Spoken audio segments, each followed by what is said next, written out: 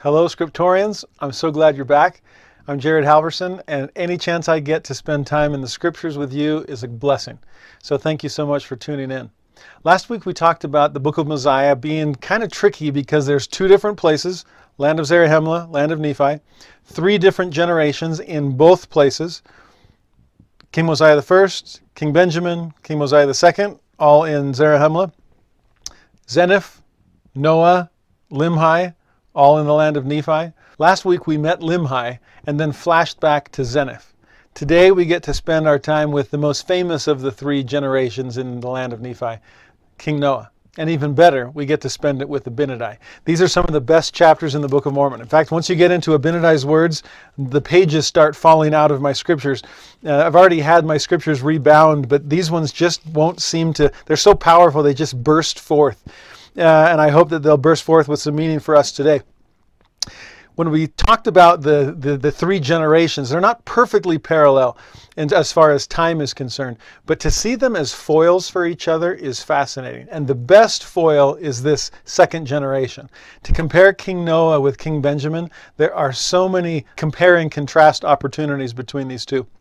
What amazes me is when you first meet King Noah at the beginning of chapter 11, it lets us know that he didn't have to be the star, or in this case, the villain of the story. The way chapter 10 ends, King Zeniff is old, and he says, I being old did confer the kingdom upon one of my sons.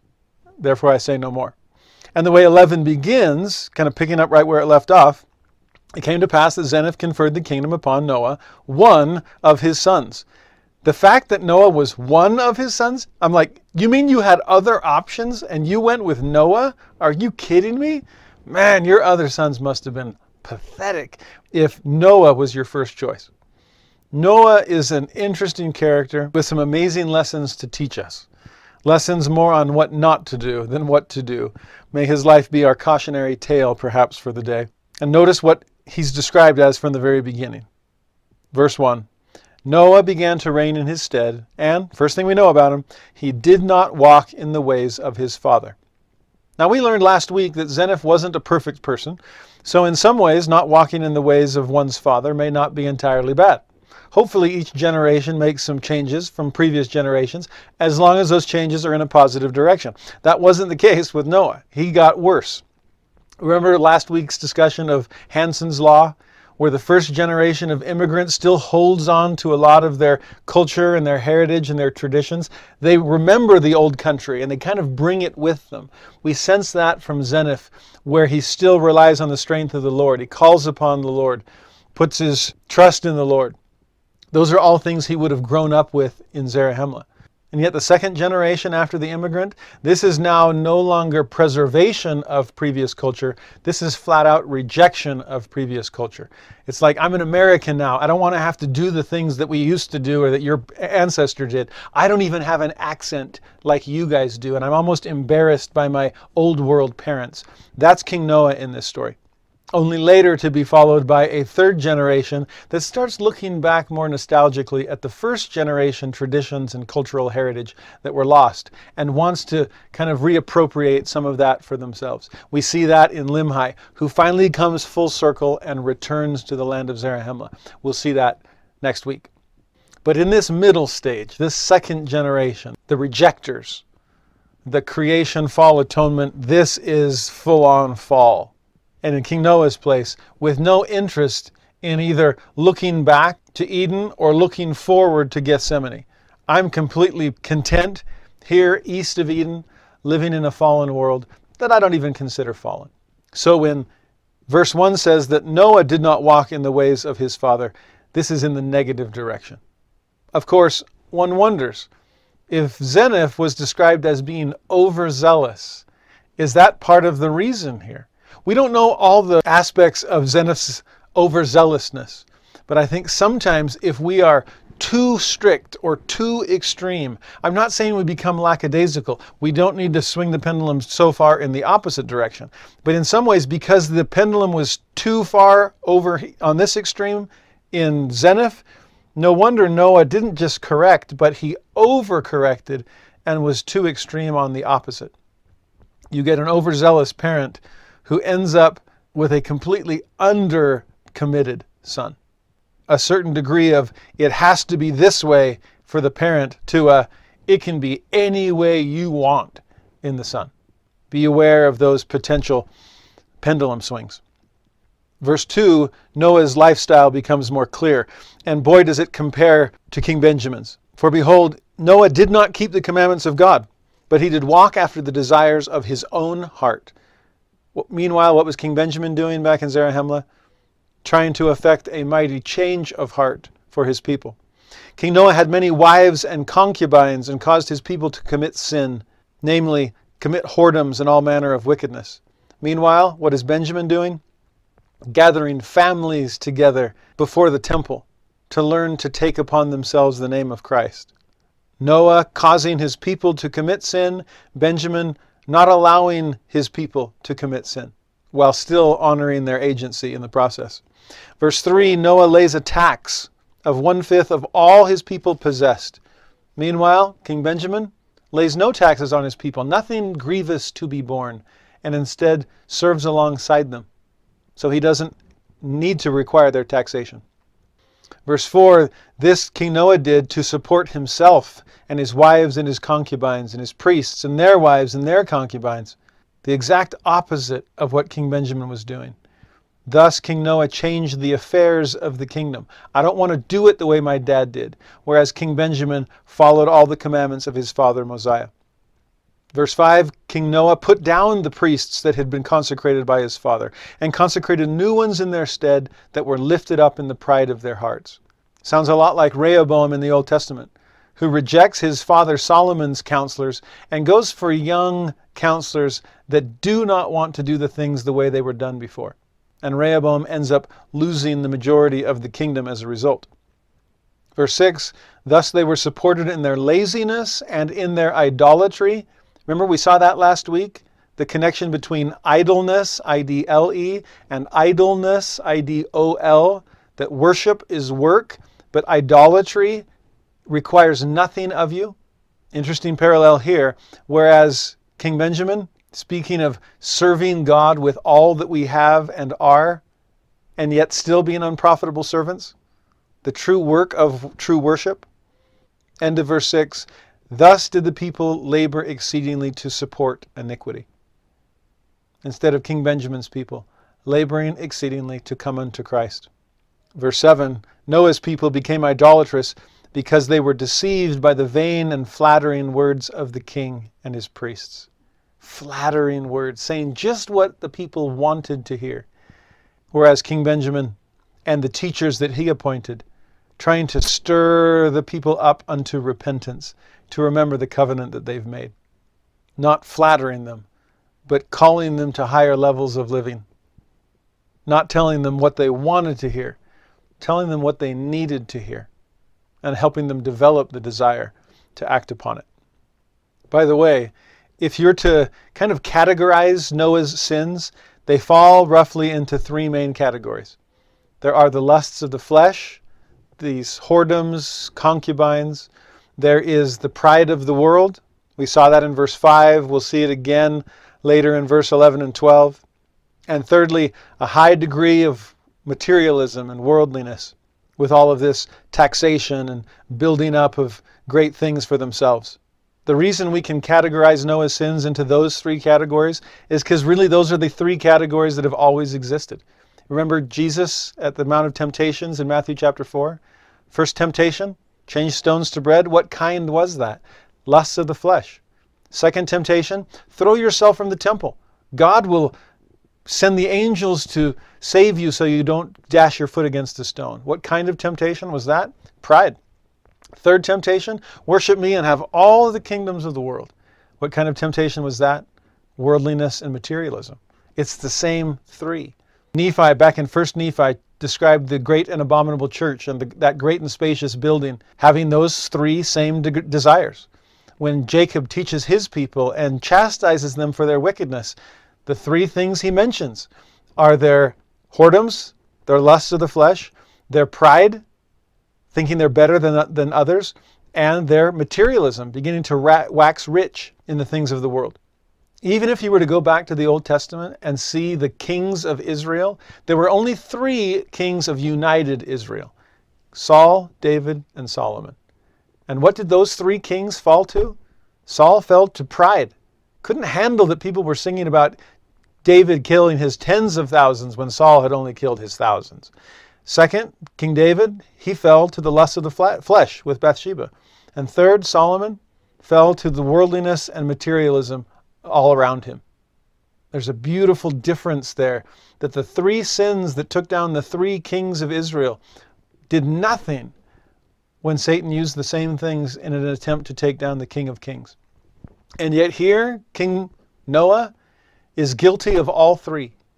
He combines the worst things about Saul, David, and Solomon to become one of the worst kings among these apostate Nephites. In verse 10, he ornaments the temple.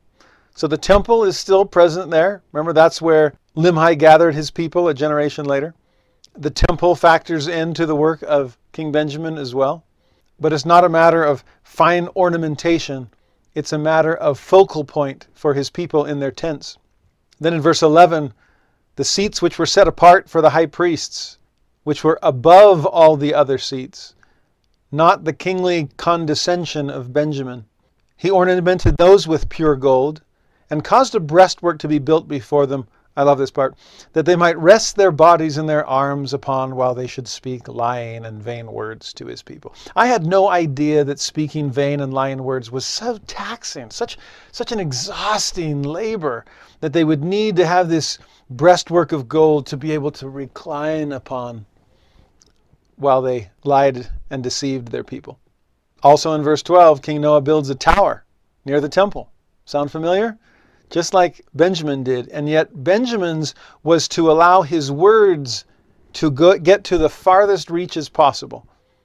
Meanwhile, King Noah's tower seemed to be to give him a vantage point, to be able to look out over all his domains. Again, sounds a little like temptation number 3 with Satan showing Jesus the kingdoms of the world. Verse 14, King Noah placed his heart upon his riches, spent his time in riotous living. That's the word used to describe the prodigal son. And this son was definitely a prodigal one. And so did also his priests spend their time, all of them with harlots. In verse 15, they even drink wine in abundance and become wine bibbers. Fun word to say. A little harder to find a foil in that regard for King Benjamin, unless you consider his goals were sacramental. To give them the name of Christ, to always remember him, to keep his commandments which he has given them. Back in Zarahemla, it would have been the wine of sacrament. Here, it was simply the wine of drunken debauchery. In verse 16, the Lamanites come into the territory and begin slaying the people. We saw that happen in 2 different rounds in the reign of King Zeniff, Noah's father. Like we talked about last week, there may be great periods of peace and prosperity, but if you remain in enemy territory, it's just a matter of time before you pay the piper. In 17, Noah sends guards round about to keep them off, but doesn't send a sufficient number. Remember, King Benjamin had fought with the sword of Laban in his own hand to preserve the peace of his people. What a difference between these 2 monarchs. Back in the land of Nephi, these Lamanites are coming upon them, killing them, driving out their flocks, destroying them, exercising their hatred upon them. That everlasting hatred that we saw that had been passed down from Laman and Lemuel on to this last day. But at least in 18, Noah tries a little harder, sends his armies, drives them back, and wins, returning rejoicing in their spoil. Not just in their victory, but in their spoil. And unfortunately, verse 19, because of that great victory, they were lifted up in the pride of their hearts, and they boasted in their own strength. Remember, Noah's father had boasted, if we want to call it that, in the strength of the Lord. That phrase kept coming up in those chapters about Zeniff. Here, his son, it's his own strength, which he considers more than sufficient to beat the Lamanites. And they don't see war as a necessary evil. Instead, they delight in blood and the shedding of the blood of their brethren. And this because of the wickedness of their king and priests. This fruit has fallen far from the tree. And so the gardener sends a servant, Abinadi, to cry repentance. That really does seem to be Abinadi's watchword from the very beginning. In verses 20 to 25, he uses the phrase, except they repent, 4 different times. Except you repent, God will visit you in his anger. Except you repent, you'll be delivered into your enemy's hands. Except you repent, you'll be brought into bondage. Except you repent in sackcloth and ashes and cry mightily to the Lord their God, he will not hear your prayers or deliver you out of your afflictions. It reminds me of something President Gordon B. Hinckley taught in conference 1 month after the tragedy of 9/11. He said that our safety and our security, which was on everyone's mind because of what had just happened, he said our safety and security lies in our repentance. It lies in the goodness of our lives. This is the message that Abinadi is trying to convey. And all of those consequences of a failure to repent would be toward this end in verse 22. That they shall know that I am the Lord their God. As we'll see shortly, that was something that these people had forgotten. And so the consequences of forgetting God are circumstances that force you to remember him. Like President Benson used to say, God will have a humble people. You can either choose to be humble or you will be compelled to be humble. And there was some compulsion ahead based on the consequences of their forgetfulness.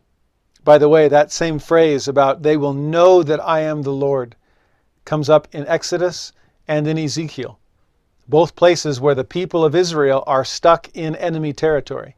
Egypt in the book of Exodus and Babylon in the book of Ezekiel. Places in enemy territory where it is easy to forget the Lord your God and therefore need wake-up calls to remember and to know him. Well, predictably, they didn't like that message. And so in verse 26, they were wroth with him, same word that was used a chapter before about Laman and Lemuel towards Nephi and every Lamanite toward every Nephite. They were wroth with him. They wanted to take away his life, but the Lord delivered him. Now, verse 27, when King Noah had heard these words which Abinadi had spoken, he was also wroth. And notice his 2 questions. These are fascinating. First one, who's Abinadi, that I and my people should be judged of him? And secondly, and who's the Lord that shall bring upon my people such great affliction? Those are the 2 things that King Noah will not know, refuses to know. Who's Abinadi? And who's God? An unwillingness to come to know our Father in heaven and our Savior Jesus Christ, and an unwillingness to come to know his chosen servants. Those are the sources of so much sin and suffering in life. In fact, it's a fairly common problem in Scripture. If you remember the story of Cain in the book of Genesis, coupled with his account in the book of Moses. In the Moses account, which is much more robust than the Genesis version, Cain says, who is the Lord that I should know him? Same question that King Noah had. And it says that he listened not to the voice of the Lord, neither to Abel his brother. There seems to be that side of, and who's Abel? This man of holiness. Why should I care about anything he says either? Fast forward and you see the same thing in Pharaoh. When Moses comes and says, the Lord has said, let my people go. What's Pharaoh's question? Who is the Lord that I should let his people go? And based on the way he treats Moses and Aaron from that moment forward, that's his other question in mind too. And who the heck are you, Moses, that I should listen to you? Later on, fast forward to the Book of Mormon, and you'll see Alma and Amulek preaching in the city of Ammonihah. And what do the people of Ammonihah say? When Alma warns them about destruction for their wickedness, they say, you should be able to predict it by now. Who is the Lord that's only going to send one witness to describe these things? And who are you to say any of this to us in the first place? Cain, Pharaoh, the wicked of Ammonihah, wicked King Noah, those are the questions on their minds. Who is God and who are his prophets? So in verse 28, Noah commands to go find Abinadi, who the Lord had just delivered out of their hands, and bring him so that they could slay him. Notice his reasoning. He has said these things that he might stir up my people to anger one with another and to raise contentions among my people. Therefore I will slay him. This is just a matter of keeping the peace. All that these cries of repentance are doing is stirring us up to anger and contention, when without them we could simply enjoy our peace and happiness uninterrupted. As was said of Peter and John in the book of Acts, these people are trying to turn the world upside down. We're simply trying to keep the peace. Verse 29, what great evidence of blinded eyes and hardened hearts, keeping these people from seeing the wisdom of Abinadi's words or feeling the reality of their own wickedness. Well, 2 years pass with no more disturbed peace brought on by an awakened guilty conscience. But 2 years later, chapter 12, verse 1, Abinadi comes among them in disguise, that they know him not. I've always wondered what that disguise might have looked like. My wife and I always joke that we picture those fake glasses with the big kind of rubbery nose and the bushy mustache underneath. We call them Abinadi glasses whenever we see them. I always get a laugh, though, when he begins to prophesy. He says, "Thus has the Lord commanded me, saying, Abinadi, don't." I just broke cover. I guess I can take off my Abinadi glasses and let you know who I am, since I just outed myself. So I might as well continue. God told me to go and prophesy unto this my people. Notice, God still calls them my people. He's holding on to that possessive pronoun. He hasn't given up on them. For they have hardened their hearts against my words. They have repented not of their evil doings. You've had 2 years to change. I haven't seen any. Therefore I will visit them in my anger. Yea, in my fierce anger will I visit them in their iniquities and abominations. So verses 2 through 7 are filled with the word shall and will. He was told to prophesy, and he's doing it. It shall come to pass. You shall be brought into bondage. You shall be smitten on the cheek. You will have burdens upon your backs. You will be driven about. You will suffer and be smitten and devoured and destroyed. These things shall and will happen, verse 8, except they repent. Same phrase he used 4 times in the previous chapter. He uses it again at the end of verse 12. All this shall come upon thee, except thou repent. There is always an escape hatch. There is always a way to avoid the consequences of our sins, and that is through repentance and the atonement of Christ. Notice verse 3, speaking of King Noah, he shall know that I am the Lord. You just asked, who is the Lord in chapter 11? Well, let me introduce myself. And if you will not hear the kind, gentle voice of the Good Shepherd, then you will hear the thunderings and lightnings of an offended God. Not for him to get out his frustrations, but to speak in a loud enough voice that someone will be able to answer their own question, who is the Lord? He's someone that demands my respect and my obedience. One other interesting detail in verse 8. All of this will happen except you repent. I'll utterly destroy them from off the face of the earth. He had some more specific mentions of destruction for Noah himself. But he says, they shall leave a record behind them, and I will preserve them for other nations which shall possess the land. Your willful forgetfulness of God and his servants will not be passed on indefinitely. You might choose not to know, but you will leave a record so that others will know the consequences of that willful ignorance. Again, this didn't go over well with the people. Go figure. In verse 9, they were angry with Abinadi. They took him and carried him bound before the king. And in verses 10, 11, and 12, they start tattling. They start telling King Noah, well, he said that you're going to be like a garment in a furnace of fire. He said you're going to be like a dry stalk that's trodden under the foot of beasts. He said you're going to be like the blossoms of a thistle that's blown about by the wind. I just kind of laugh at this childishness. He said this, and he told you this, and he called you this. And then in verse 12, and he pretendeth the Lord hath spoken it. Got to get that dig in. He pretends to be speaking for God. But in verse 13 and 14, we know better than that. O king, what great evil hast thou done?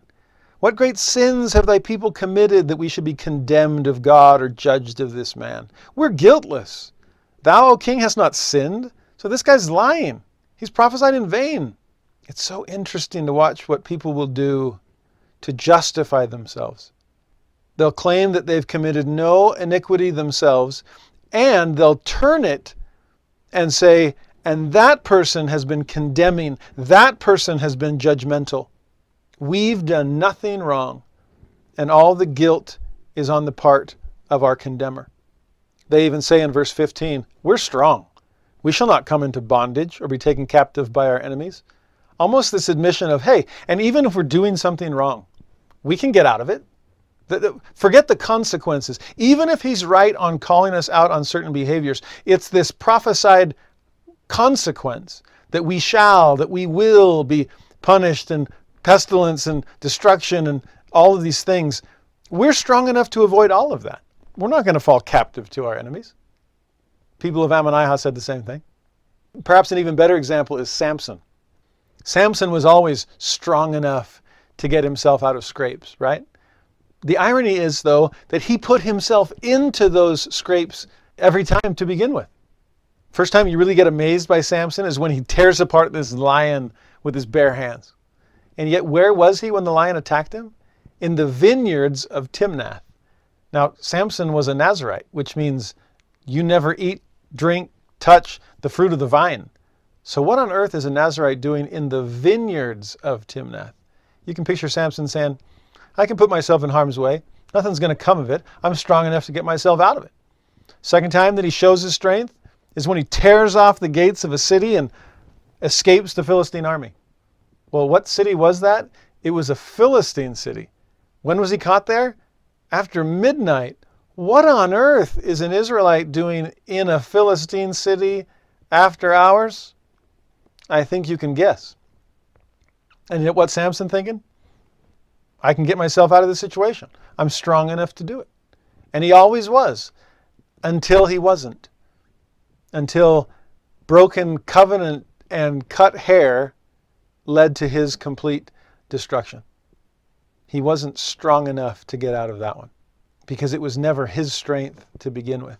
It was always supposed to be the strength of the Lord. But in 16, they deliver him to the king and say, you can do whatever you want with him. Well, Noah himself isn't totally sure what to do with him yet, so he throws him into prison for a couple of days to be able to think about it, and then kind of plots the plan with his wicked priests to figure out what they're going to do. Eventually they decide to bring him back so that they can question him. And in verse 19, they question him so they can cross him, so that they can have something to accuse him with. That's often the order of things when someone wants to bait you into a conversation that is anything but sincere. They want to question you so they can cross you and then accuse you. I love questions. I get them all the time. And I try to engage in conversation with questioners as often as I can. But there have been times where I've ended a conversation with this question for them. Are you asking me questions because you want answers? Or are you asking me questions because you want me to have questions? If you want answers, I can do this all day. I love this.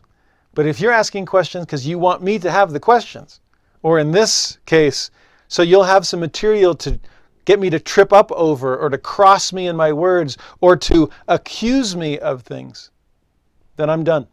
I don't have those questions. I've resolved them in my mind.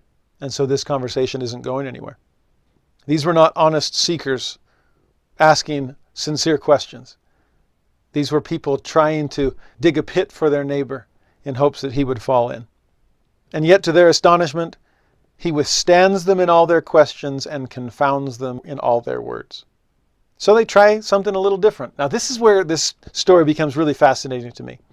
Mosiah chapter 12, verse 20, they say, okay, fine. Well, what does this mean, which is written and which was taught by our fathers? And they quote Isaiah. Specifically, they quote Isaiah chapter 52, verses 7 through 10. And for years I read this, again, as a bunch of priests, almost kind of in a Bible bash, if you've ever been in one of those. And it's like, oh yeah, well, what does this verse mean? And you're trying to teach something and say, oh, no, but the Bible says.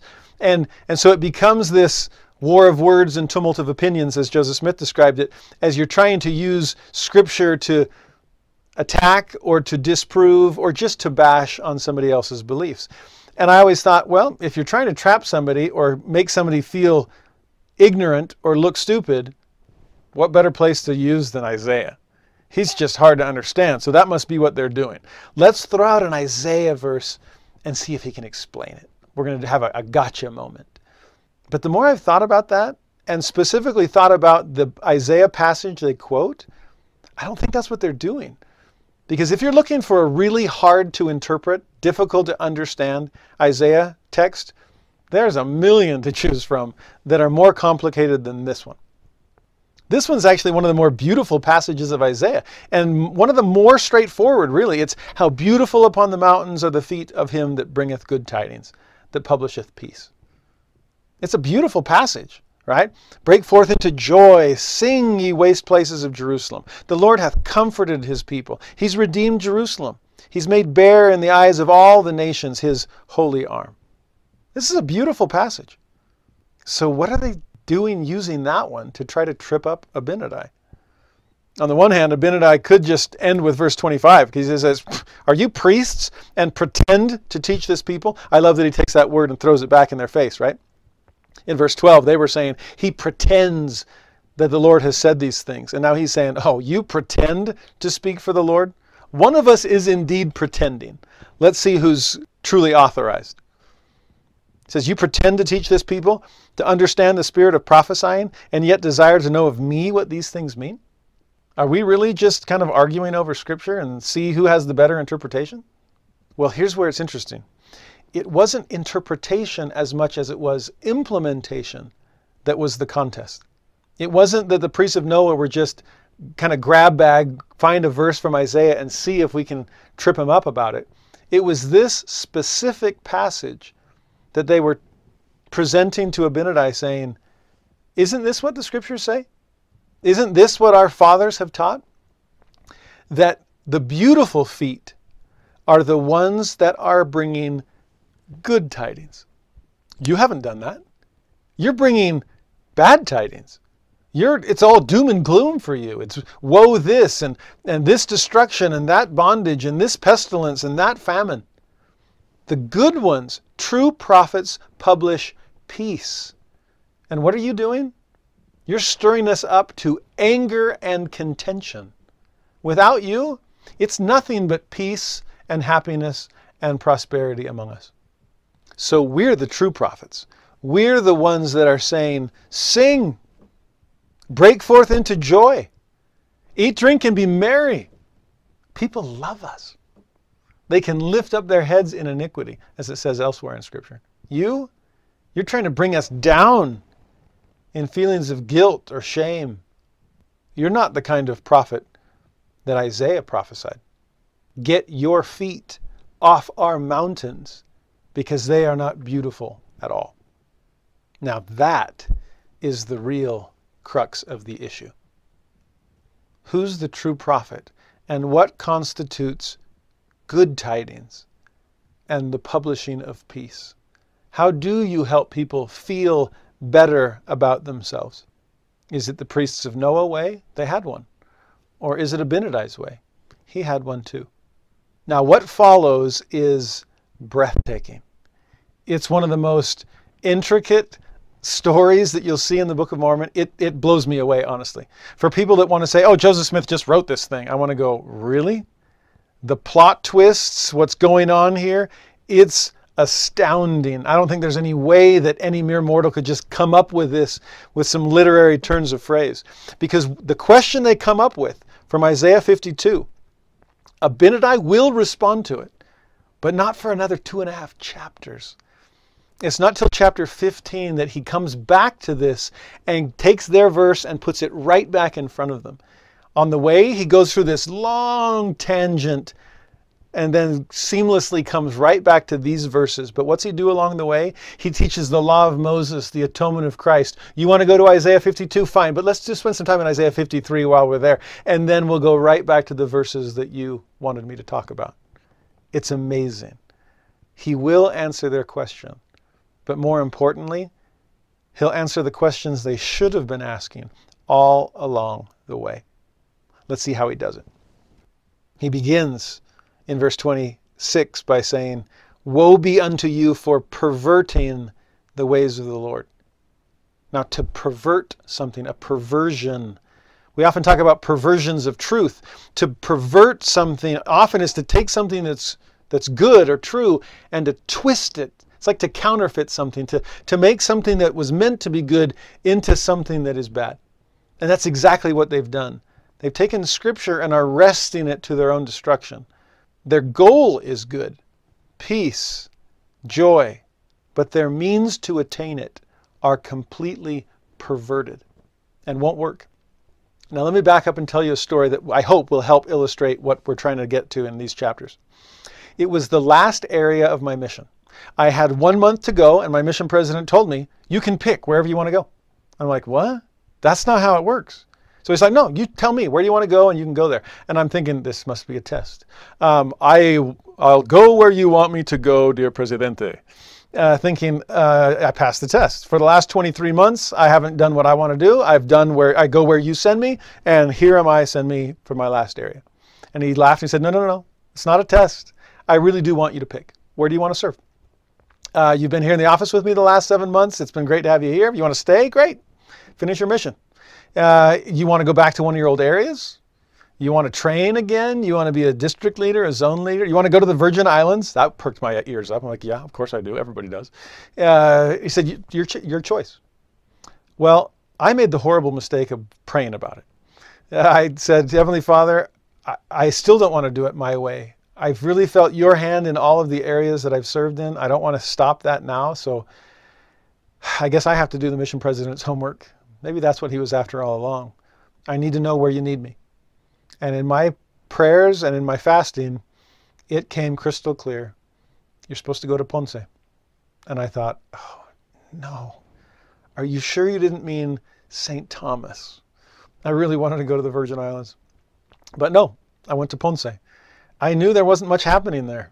I knew I'd have a great companion. I knew the elder that was serving there, but there just wasn't much going on. It was the hottest part of the mission, and it was July. I knew I'd roast for my last month. But I knew I needed to be there, so I went. And within the first maybe day or two, I met the reason. His name was Arturo. And the first time I met him, I just knew, it's your fault I'm not on St. Thomas. He was the husband of a member. She'd been a member for about a year. The missionaries had taught him set after set of elders. And he'd always said, no, the church is fine for my wife. I just don't believe it. But when I met him, I knew he was the reason. So I said, Arturo, you're getting baptized this month. It's the whole reason I'm here. And he laughed. We had a good relationship. We just hit it off well from the very beginning. And I said, yeah, you're getting baptized before I leave. And he said, no, your church is great for my wife. It's just not great for me. I don't believe it. And I'm like, that's okay. You got a month to change your mind. I mean, I figured it's your baptism. You'd probably want to know about it. So it's the reason I'm here for this last month. Now, I wasn't being bold or manipulative. I never said that to any other person on my mission. But I knew it was true in his case. That was crystal clear to me. Well, we had some amazing conversations, he and I, over the course of the next couple of weeks. And the day that was the real breakthrough, you see, he'd already had all the discussions. This is back in the day where you had to follow the 6 set discussions. But when I asked him, wait, you've had the discussions? He's like, oh, from like 6 or 7 sets of elders. I thought, good. Then someone else has checked that box, and I don't have to. I don't have to be bound to that. I can teach you what you need. So what is it that you need? We can talk about any questions or concerns you have. Something is holding you back. Because it's true. What do we need to help you with? Like I said, fascinating conversations followed. But the day that changed it all came as a gift of inspiration. I was looking down at his floor. It was tiled. And I looked at one of the tiles and I said, Arturo, look at this tile and see it as kind of a scale of all or nothing, almost a graph kind of a thing. And I pulled out a pen and a pencil from my pocket and I say, see this pen? Let's say that it represents what you believe. And this pencil, it represents how you behave. So beliefs and behaviors. Things we know we should do, and do we do it or not? Or that we know we shouldn't do, and do we do it or not? I said, now, the distance between the two, between our belief and our behavior, that's what we call sin. If I know I'm supposed to do something and I don't do it, that's sin. Now, where's God's belief? And I put the pen at the top of the tile in the grout line. Said, he knows everything. And where's God's behavior? And I put the pencil right next to it. Said, so how much sin does God have? None, because he does everything he knows. How about a little baby? How much does a baby know? And I put the pen at the bottom grout line. I said, and how much does a baby do? Nothing. So how much sin does a baby have? None. There's no gap.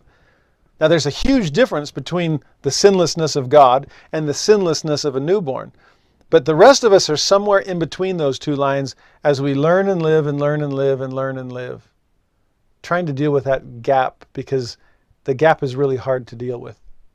Does this make sense, Arturo? And he's like, see. I said, okay, good. Now, I knew by this time that Arturo loved to learn, because the one danger I knew was, if we're just here to eliminate the gap, well, I know how to do that. Just bring my beliefs down in line with my behaviors and I'm set. We're going to get there in just a moment. But with Arturo, it was a sense of, no, I want to learn. That was actually what was keeping him from joining the church. He wanted to know everything. He loved reading the Book of Mormon. He just had so many questions, and his wife was always saying, oh, why do you keep asking questions? It's just true. Go get baptized. And instead, we could just, we can take all the time you want. What do you want to talk about? Let's answer your questions. Keep learning. Well, eventually I got to the point in this conversation, I said, if you zoom out and look at your whole tile floor, every one of these is a commandment. Kind of zoom in on the tile, and it's not just learn and live. It's, have I learned this one? Have I lived it? Now let's move on to the next tile. And I just wanted to see where he was spiritually when it came to the baptism commitment. And so I said, Arturo, after the last couple of weeks with you, studying the Book of Mormon together, having conversations, I took out my pen and I say, you see that tile by your feet? That's the baptismal tile. And this is where I think your beliefs are. Correct me if I'm wrong. And I put the pen at the top. I said, I think you know that it's true. I think you have a testimony of the Book of Mormon. I think you know you need and want to be baptized. And then I tossed him the pencil. Said, where's your action? Where's your behavior? And he stood up and was like standing over this tile looking at me going, oh, Elder Halverson. He crouched over and put the pencil down like an inch below the pen. And inside I'm thinking, oh, he's close to baptism. And then I said, we already zoomed in, Arturo. You've either done it or you haven't. And I moved the pencil back to the bottom grout line. Well, we kept talking about that and what was keeping him. And the last Sunday I was in Puerto Rico, Arturo Baez was in the baptismal font with me, just as the Spirit told me would happen. And it was his choice. It was his conversion. It was his experience of recognizing, I do know, and I want to eliminate that gap. I want to live up to my knowledge. Well, what fascinates me about the passage of Scripture that Noah's priests are arguing over is that both they and Abinadi had the same goal. It was to eliminate the gap.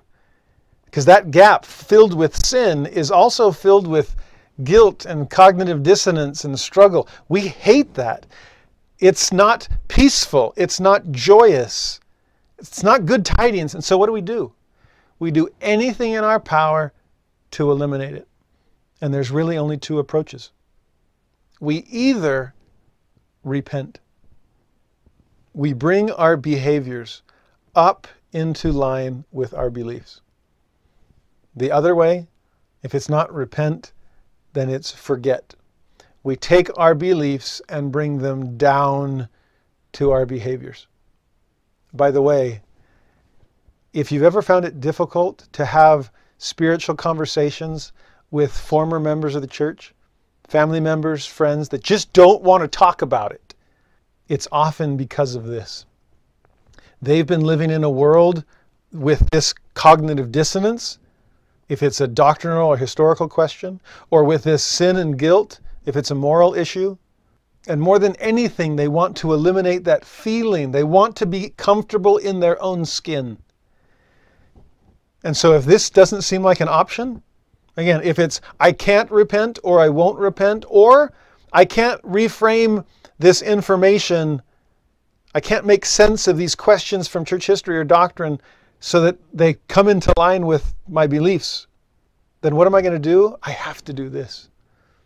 And I almost picture this Jack in the Box where they're stuffing it down and then closing the lid and putting the latch over and just hoping that it stays. Because as long as there's no gap, then there's no cognitive dissonance. And when you come in with your talk of the gospel, with your reminders of spiritual experiences I've had, it's you taking the little crank on that jack in the box and slowly starting to turn it. Dun, dun, dun, dun, dun, dun, dun, and stop. Do not do that. Because if it pops open, I'm back in a world of hurt. I recognize and remember once again that I do believe this, or that this is true, and that I'm falling short, or that I can't make sense of it. Do not do that. Stuff it down, close the lid, hook the latch. Well, I love you and I'm here. Stop. I can't live with that. If you want an amazing article to read Bruce E. Hafen's talk or article from the Ensign years ago, A Willingness to Learn from Pain. It's not physical pain that he's talking about. It's this. It's the pain of unmet expectations. It's the pain of cognitive dissonance, of sin or of guilt. And can we live with that pain? Can we live with it to the point of overcoming it the right way instead of what seems to be the quick and easy way, which Elder Hafen describes isn't so quick and easy after all. He says it takes an amazing amount of mental energy to maintain a virtual reality that is not reality itself. To keep telling yourself, nope, reality's down here. I don't want any of this ambiguity.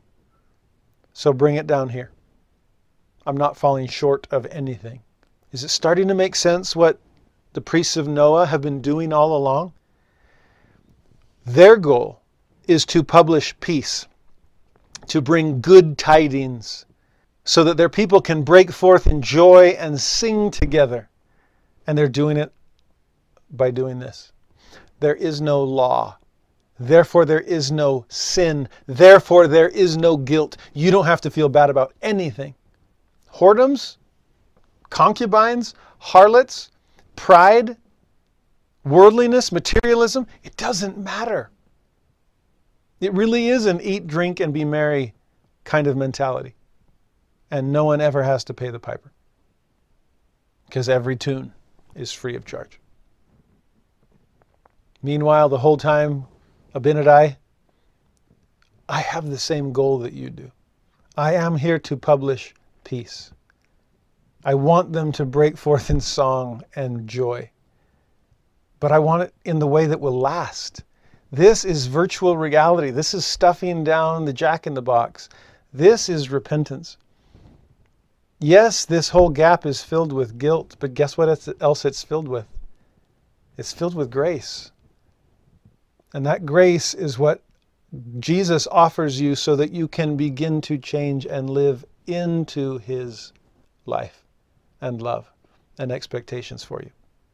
That's Abinadi's message that we'll see unfold beautifully in the next few chapters. Preview of coming attractions. It's the same thing with Alma and Korihor. They both had the same goal. Korihor was to do this. Alma was to do this. Rewind to the war in heaven. And what was Satan's plan? This. No agency, as in no consequences for your choices. Every answer is going to be equally correct. And so there's nothing to fall short of. And no one will be left out. Everyone comes home. Whereas the Lord, the Father's plan, there is a distance there. There is a gap that you are about to fall into. But I will fill that gap with grace so that you can repent and become like me and come home. That way you're not just with me, but you're like me. Not just sinless in the baby way, but sinless in the divine way, thanks to the grace of Christ. These are the two options that we're grappling with in these chapters in Mosiah. So how do we get there? It all starts in verse 27. 26, Abinadi accused them of perverting the ways of the Lord. You had the right goal, eliminate the gap, but you've perverted the process to attain it. 27, ye have not applied your hearts to understanding, therefore you have not been wise. Therefore, what teach ye this people? It's like you've been pretending to be priests Do you have any pretend lesson plans? You've been pretending to teach this people. What do those teachings consist of? And their response in 28, well, we teach the law of Moses. Now, this is an interesting response. Because on the one hand, if there was ever something that you would think is one of these, nope, this line isn't budging. It's the law of Moses, right? And you'd think, wow, this, you got to obey. These are our beliefs, and our behaviors have woefully fallen short of it. So we've got a lot of repenting to do. In some ways, it's like, really? You teach the law of Moses? But notice how they teach it. It's fascinating. 29. Again, he said unto them, if ye teach the law of Moses, why do you not keep it? Why do you set your hearts upon riches? Why do you commit whoredoms and spend your strength with harlots? Why do you cause this people to commit sin? Verse 30, you know I'm telling the truth, and because of that you ought to tremble. Verse 31, you said you teach the law of Moses. Do you even know what it's about? What know ye concerning the law of Moses? And then the clincher question. Doth salvation come by the law of Moses? What say ye? I mean, you've been asking me questions to cross me and accuse me. Let me ask you a question to really see if you understand this concept. They answered and said in verse 32, yeah, salvation does come by the law of Moses. Now, I'm really confused. Here's a bunch of priests that are teaching a law that we associate with real strict obedience. And how does this work? I don't get this. Abinadi's a genius. And what he figures out here, again, on the way to go back to Isaiah 52. So you want to start with the law of Moses? Okay, let's go there.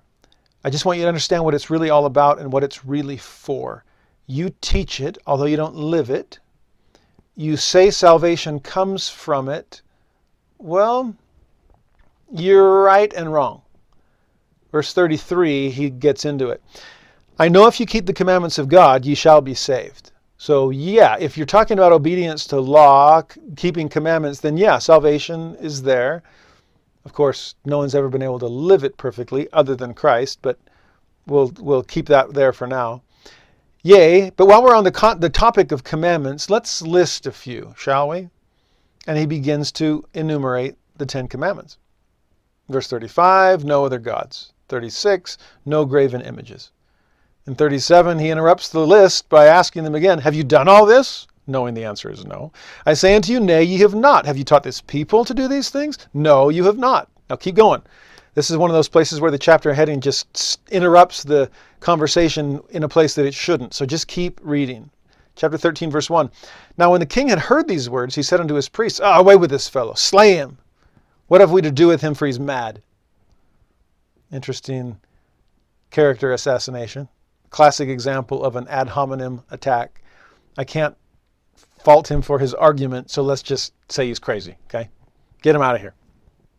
But he withstands them in verse 2 and says in 3, touch me not, for God shall smite you if you lay your hands upon me. In fact, from about verse 3 to verse 10 or so, Abinadi seems to take on the spirit of Nephi when he's discussing things with Laman and Lemuel out as they're building the ship back in 1 Nephi 17, that don't touch me, God will smite you. There seems to be a certain sense of Abinadi as Moses. In fact, that's a fascinating parallel since he is teaching the law of Moses and reminding them of Sinai.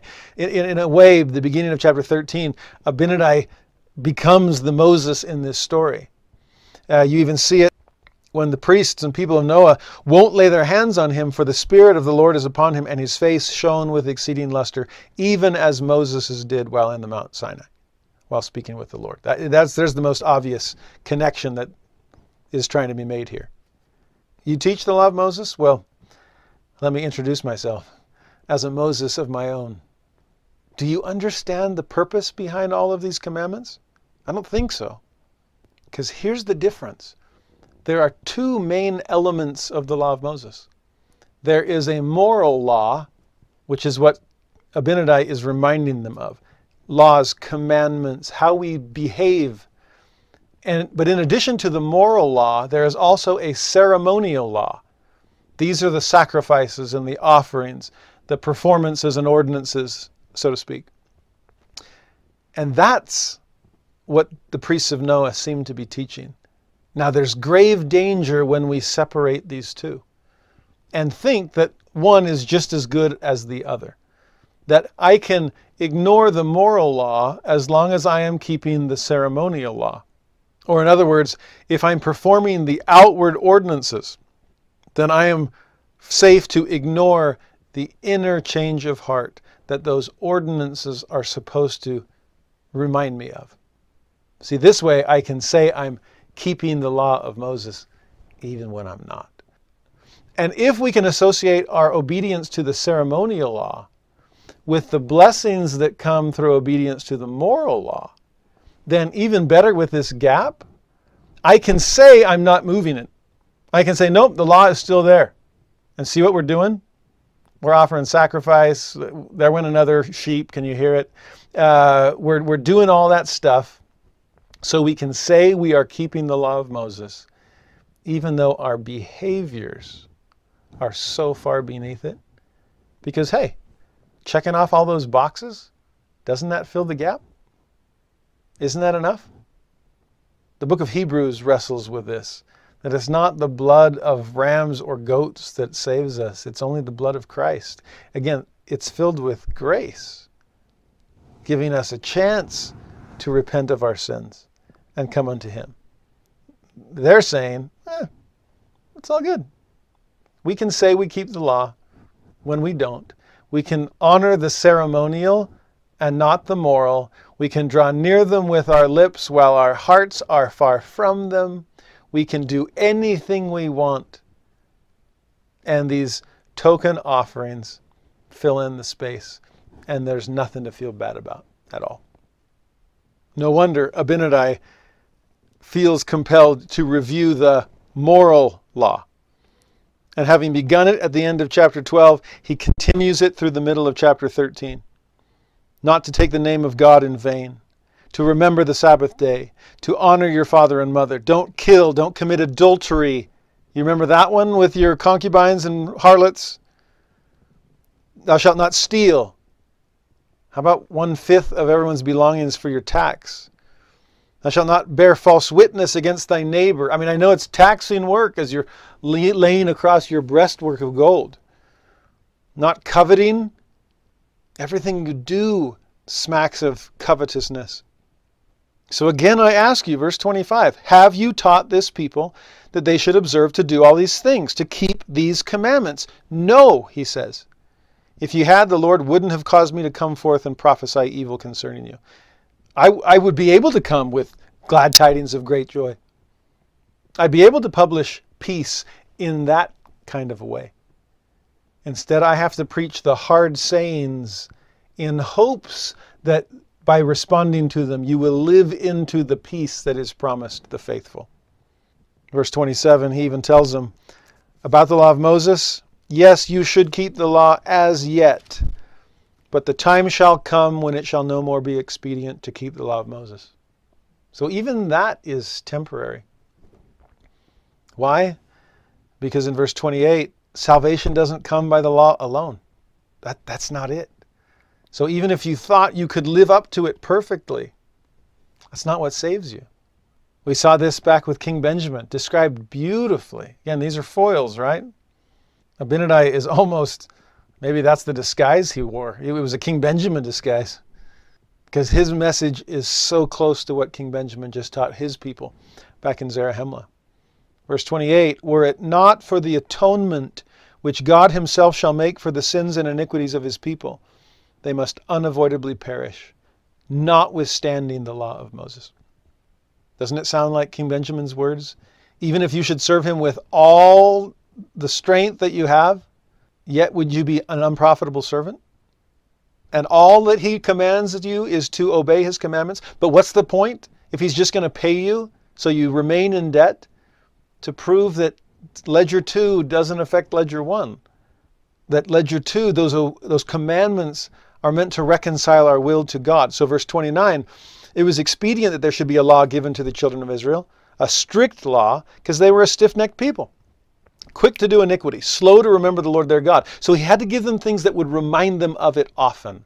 I think about that with praying before meals and when we go to bed and wake up in the morning. Why? Because food and sleep are things we don't tend to forget.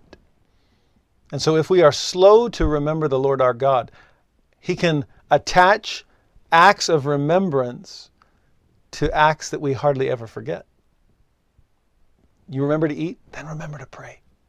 You remember to go to bed? Then remember to pray. Remember me in things that you'll never forget. So in verse 30, here's the law. It's a law of performances and ordinances. It's something you observe strictly from day to day. Why the strictness? Why all the performances? Why all those boxes to check in the law of Moses? To help you remember. To remember God and your duty towards him, not towards the law, towards him. I'm going to maintain this level knowing you'll always fall short of it. And what's going to fill that gap? Not just your own gritted teeth. It's his grace. So he can pull you up into justification and sanctification. The law is meant for you to always remember him. After all, verse 31, all these things were types of things to come. So the moral law and your falling short of it was meant to remind you of your need for him. And even the ceremonial law, which is so easy to live up to, you've proven that. Even the ceremonial law is full of types and shadows of that other side of things that's even more important. Since no number of dead sheep or oxen saves you from sin, were it not for the atonement, back to 28 again, you're not going to make it, notwithstanding the law of Moses. You see, verse 32, if you miss that, then you miss the point of the law. If you don't understand the law, which was their problem because of the hardness of their hearts, then you don't understand that no man can be saved except it were through the redemption of God. Somehow those are parallel. Understanding the law means you understand your need for the atonement. The first forces you to grapple with your needs for the second. Verse 33, isn't that what Moses was prophesying about? Isn't that what all the prophets who have ever prophesied have been talking about? You see, every prophet of the law was in reality a prophet of Jesus Christ. That's what those verses seem to be suggesting. They taught this, knowing this, and their need for this. I taught the law and the deadness of the law. Remember Nephi in 2 Nephi 25? So that they would know that their life was in Christ. He's the only one and the only way that can make this happen. That's where his grace comes in. So to try to reiterate here, the ceremonial law, which is mercy, is meant to remind us that only through Christ can we escape the demands of the broken moral law. That's where justice comes in. The moral law points us to our need for the Savior, and the ceremonial law reminds us of the ways in which Jesus will meet those needs. Every type and shadow pointing to that last great sacrifice. Either way then, the ceremonial or the moral law points us to Jesus Christ.